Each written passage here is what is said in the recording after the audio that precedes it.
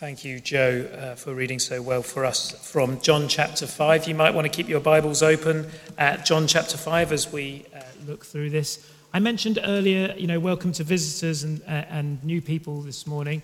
I forgot to really introduce Alita. Is Alita here somewhere? Oh, here you are. She's moved down the front into the front three rows. Alita is a visitor, will be with us for the next few weeks. Couple of months maybe, who's visiting from Canvey Island. She's in the process of discernment for ordination in the Church of England, and she's been told to come and have a look at a church that's not doing it right, so that she can learn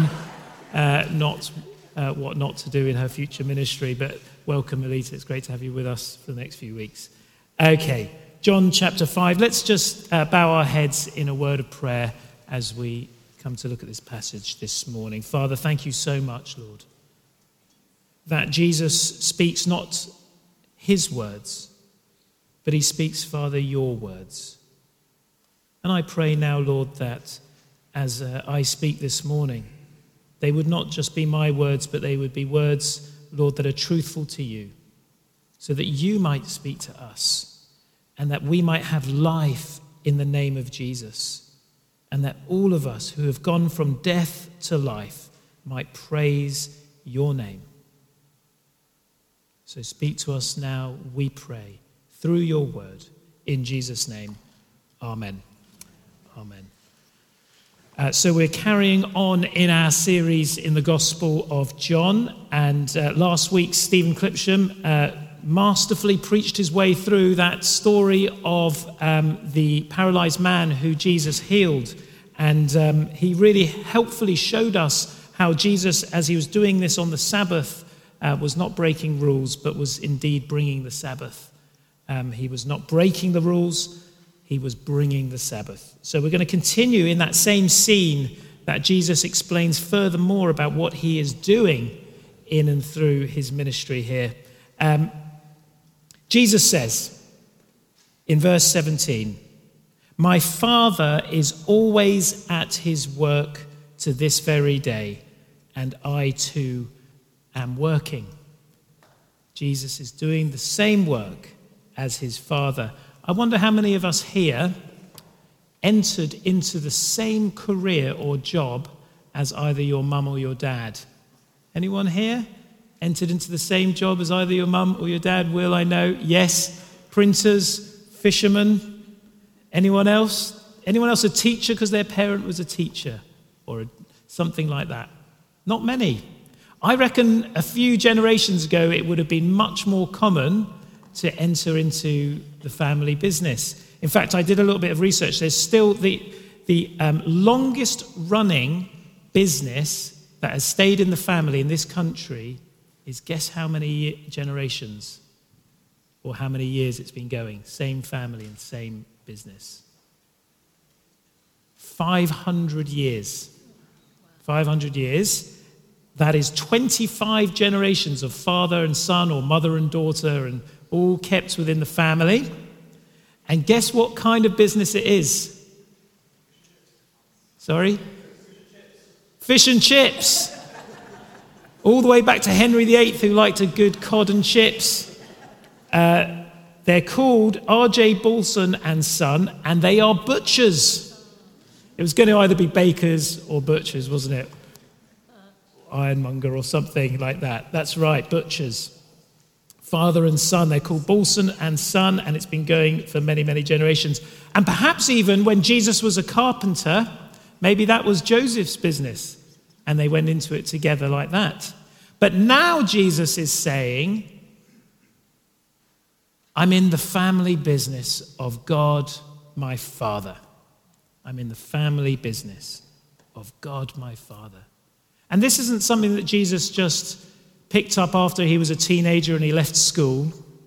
This is something that Jesus has been involved with, doing his Father's work even before the creation of the world. And he delights in it, and he loves to do it. What is this work that he's been doing? Well, it's what Stephen preached about last week. It is about God bringing rest to his world. It's about God creating a world where there is no death or pain or sorrow, where everyone gets to enjoy the life of the Lord forever. But of course, in the early stages of the Bible, we know it all goes wrong, don't we? And we know the world is completely messed up. We don't have to convince you of that. But the work of God and the work of Jesus is to bring that Sabbath rest, that peace to all the world.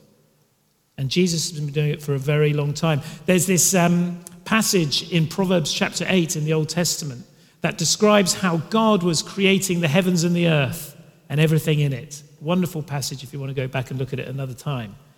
And there the person who is speaking says, and it's the voice of the Son, it's the voice of Jesus, who says, even back then, when God was creating the heavens and the earth, I was the craftsman at your side, says the Lord, delighting in your work and delighting in your presence day after day. Jesus has been doing the work of the Father, even at the creation of the world. The craftsman at the Father's side, making all things. They were a father and son business generations ago, millennia ago, right back to the foundations of the world. And Jesus says that not even the Sabbath is going to stop him from doing that work. Not even the Sabbath. I don't know about you. Do you ever find it difficult to switch off from work or from what you're doing? I had a sleepless night the other night thinking about all sorts of church things that I couldn't get off my mind and I couldn't get to sleep. Or have you ever done that thing where you know you're supposed to be off, but you hear a ping on your phone and you check your emails or do something silly like that and you get reeled into something you wish you hadn't? We find it difficult to rest from our work.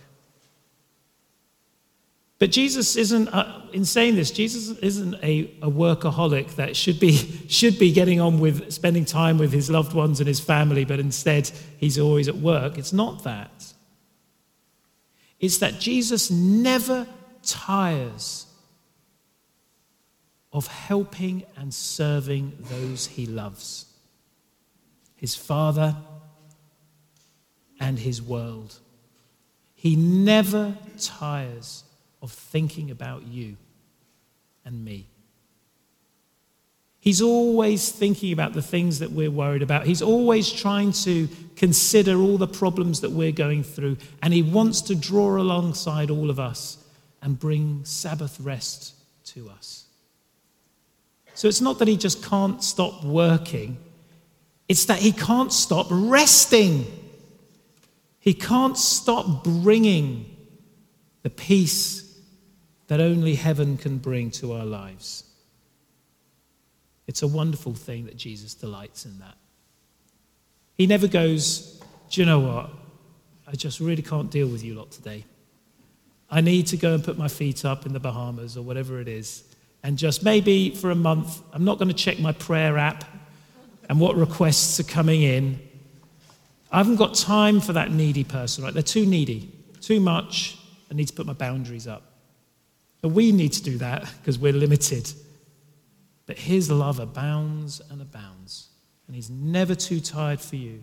It's what he wants to and longs to do. He loves his Father's work. And that's the Father's work too. So it's not just like, oh, well, God the Father, he doesn't care too much. He's not too bothered. He's got his own thing going on. Jesus is the compassionate one. Jesus says he's only doing what he sees his Father do. His Father is deeply concerned about you and about me and about this world. Jesus is only doing what he sees his Father doing, which is being concerned about this world. So what is this Sabbath? What is this work that Jesus is trying to do? Well, we saw it last week in this healing of this paralyzed man who had had a very difficult life, and Jesus completely transforms his life. Do go back and listen last week to Stephen's sermon on that. But then Jesus adds a bit more here in verse 19. He says, Jesus gave them this answer. Very truly, I tell you, the Son can do nothing by himself. He can do only what he sees his Father doing, because whatever the Father does, the Son also does. Verse 20, and what are these things? For the Father loves the Son and shows him all he does. Yes, and he will show him even greater works than these, so that you will be amazed. What are these works? For just as the Father raises the dead and gives them life, even so the Son gives life to whom he is pleased to give it. The work of Jesus is to give life. To give life. Now that means, yes, it means about every time a baby is born kind of life. Jesus and God sustains and gives life to all creatures. That's true.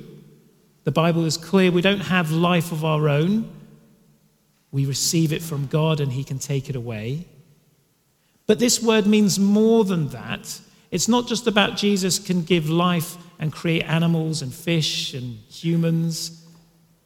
It's that Jesus can actually give us true and real spiritual life. Not just existing and having our hearts pumping, but give us true and real spiritual life. We kind of know the difference, don't we? You know when you're just plodding along in life and you just feel empty. And you probably know those other times where you suddenly just feel filled with life and joy, whether you've spent a day in someone's company that you know and love, or, I don't know, enjoying something that you love to do. We know the difference. And it's actually a sad reality that we live in, where I more and more encountering people who just feel very empty inside, that they're not really living. Well, Jesus says, I've come to give life. Not just life that will last for 60, 80, 100 years, but life that will last forever. Look at verse 24. Very truly I tell you, whoever hears my word and believes him who sent me has eternal life and will not be judged, but has crossed over from death to life. Have you ever thought of that before? What Jesus is saying, anyone who believes in Jesus crosses over from death to life. But you're like, well, Jesus, I'm already alive. What do you mean? I'm not dead. But Jesus is saying very different. No, I'm not talking about whether your heart is beating or not. I'm talking about a world that is broken, empty, and existing in darkness. It's spiritually dead. And many people walk life like that. But he says, anyone who comes to me, I can give Sabbath rest. I can give eternal life. And I can raise you from death to life. The life of God. So we see Jesus do healings. We see Jesus raise Lazarus from the dead. But we also see that he will come to also give resurrection life to all the world one day. Jesus is doing the work of the Father, which means giving life. Secondly, we see in here that Jesus is doing the work of the Father, which is all about also judgment. Judgment. Do we see that in verse 24? Well, I'll go from verse 22. Moreover, the Father judges no one, but has entrusted all judgment to the Son, that all may honor the Son just as they honor the Father. And then if you look at verse 28, do not be amazed at this, for a time is coming when all who are in their graves will hear the voice and come out. Those who have done what is good will rise to live, and those who have done what is evil will rise to be condemned. By myself I can do nothing. I judge only as I hear, and my judgment is just.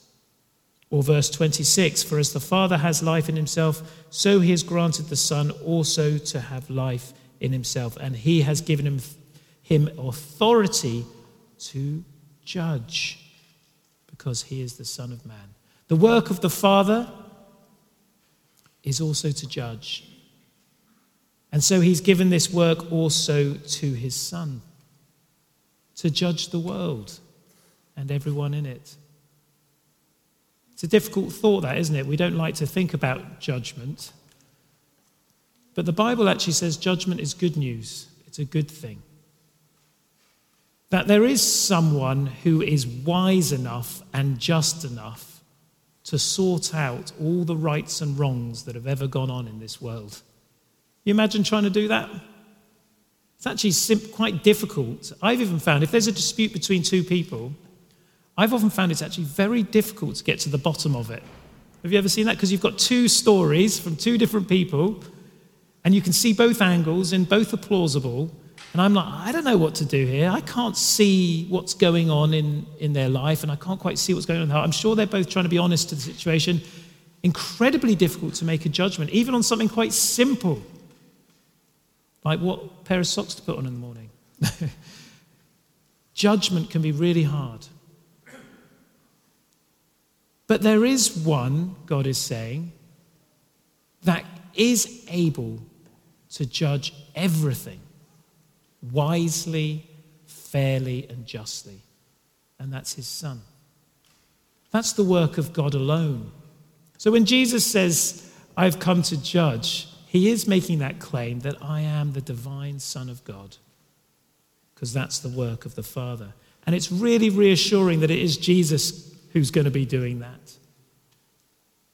Because we know through the Gospels that he's full of mercy and compassion, slow to anger, abounding in love, and that he longs to save us and help us, and that he's on our side. Okay. The Father trusts the Son to do this work. Isn't that the case? So you wouldn't, if you're in that father and son business or mother and daughter business or whatever that family business is, that you're going to at some point have to give over that business to them, aren't you? And you want to know that that person, that son or daughter, is well trained in it, does it just the right way, is highly competent, but is also trustworthy. Those are the key things. And we see it here in verse 30. Look at verse 30 for a second. Why is God the Father so confident to go, look, I don't need to do that. I don't need to do the judging. I don't need to do the giving of life. My Son can do that. He's more than able. Because look at verse 30. By myself, Jesus says, I can do nothing. I judge only as I hear, and my judgment is just. For I seek not to please myself, but him who sent me. But him who sent me. Jesus is incredibly humble here, isn't he? He says, I'm not going to do it my way. In fact, Jesus is saying, I don't know what to do. I'm going to learn from my Father. Did you see that when he says, by myself I can do nothing, I judge only as I hear. He spends time with his Father learning these things. And then he says he's not learning the family business so that he can make lots of money and gain lots of power and influence. He says no, he does it to seek not to please himself, but to please God his Father. He's humble. I wonder who in your life you would trust with the most important and precious things in your life. Who would you trust? Well, maybe with your money you would trust a bank. Maybe. Whereas at least I used to keep it under my mattress, and I thought, I'm not as trustworthy with my money. I better give it with the bank, because they've got big safes and all of that. What about your health? Who would you trust your health to? Maybe a good doctor. What about your own children? Who would you trust your children with? When I do baptisms at this church for children, one of the questions is, who are the godparents going to be of this child? Maybe you yourself have got godparents. And I always say to the person, choose godparents that you would trust with your children if something were to happen to you. And then you go, ooh, I better scratch that last one off then. Not sure I would do that. Because there are very few people you would go, okay, yes, I'm confident enough that they could raise my children. Who would you trust your eternal soul to? Who would you trust your soul to? that would look after it, not lose it, raise it to eternal life. The list is very short then. And equally, who can God the Father trust to run the world on his behalf? And God the Father says, there's only one. There's only one. And his name is Jesus. And Jesus has proven himself trustworthy all the way through the Gospels. He proved himself worthy and trustworthy of this responsibility, even at the creation of the world, where he did a great job there. And then Jesus, faithfully and trustworthy, when his Father sent him and said, Son, you need to go into the world. Jesus did it, and he was born of the Virgin Mary. And then when the Father said, look, Son, there's plenty of people hurting. There's plenty of people in need. And Jesus says, I'll help them. And off he goes. And then when the Father says, look, it needs more than that. These people are desperately dying. They're dying and they're going into the grave and they're lost. Who will go to the grave to find them and recover them and rescue them? And Jesus says, well, I'll do that. I'll do that. And we faithfully see him do that, don't we? And then when God the Father says, well, okay, but then who after is rescued, who's going to love these people? Who's going to lead these people? Who's going to look up? Who's going to rule these people? And Jesus says, well, I'll do that. And he does that faithfully and well. And so when God the Father finally says, well, who is going to judge the world? Who is going to put right every wrong? And who is going to make sure every wrong is punished? Of course, the Father then can say, Jesus, you can do that. I was going to finish with this thought. I grew up in the countryside, and we were lucky enough to have a large garden. And my father used to do a lot of work in the garden, gardening and all sorts of other things. And we had this incredible shed in the garden.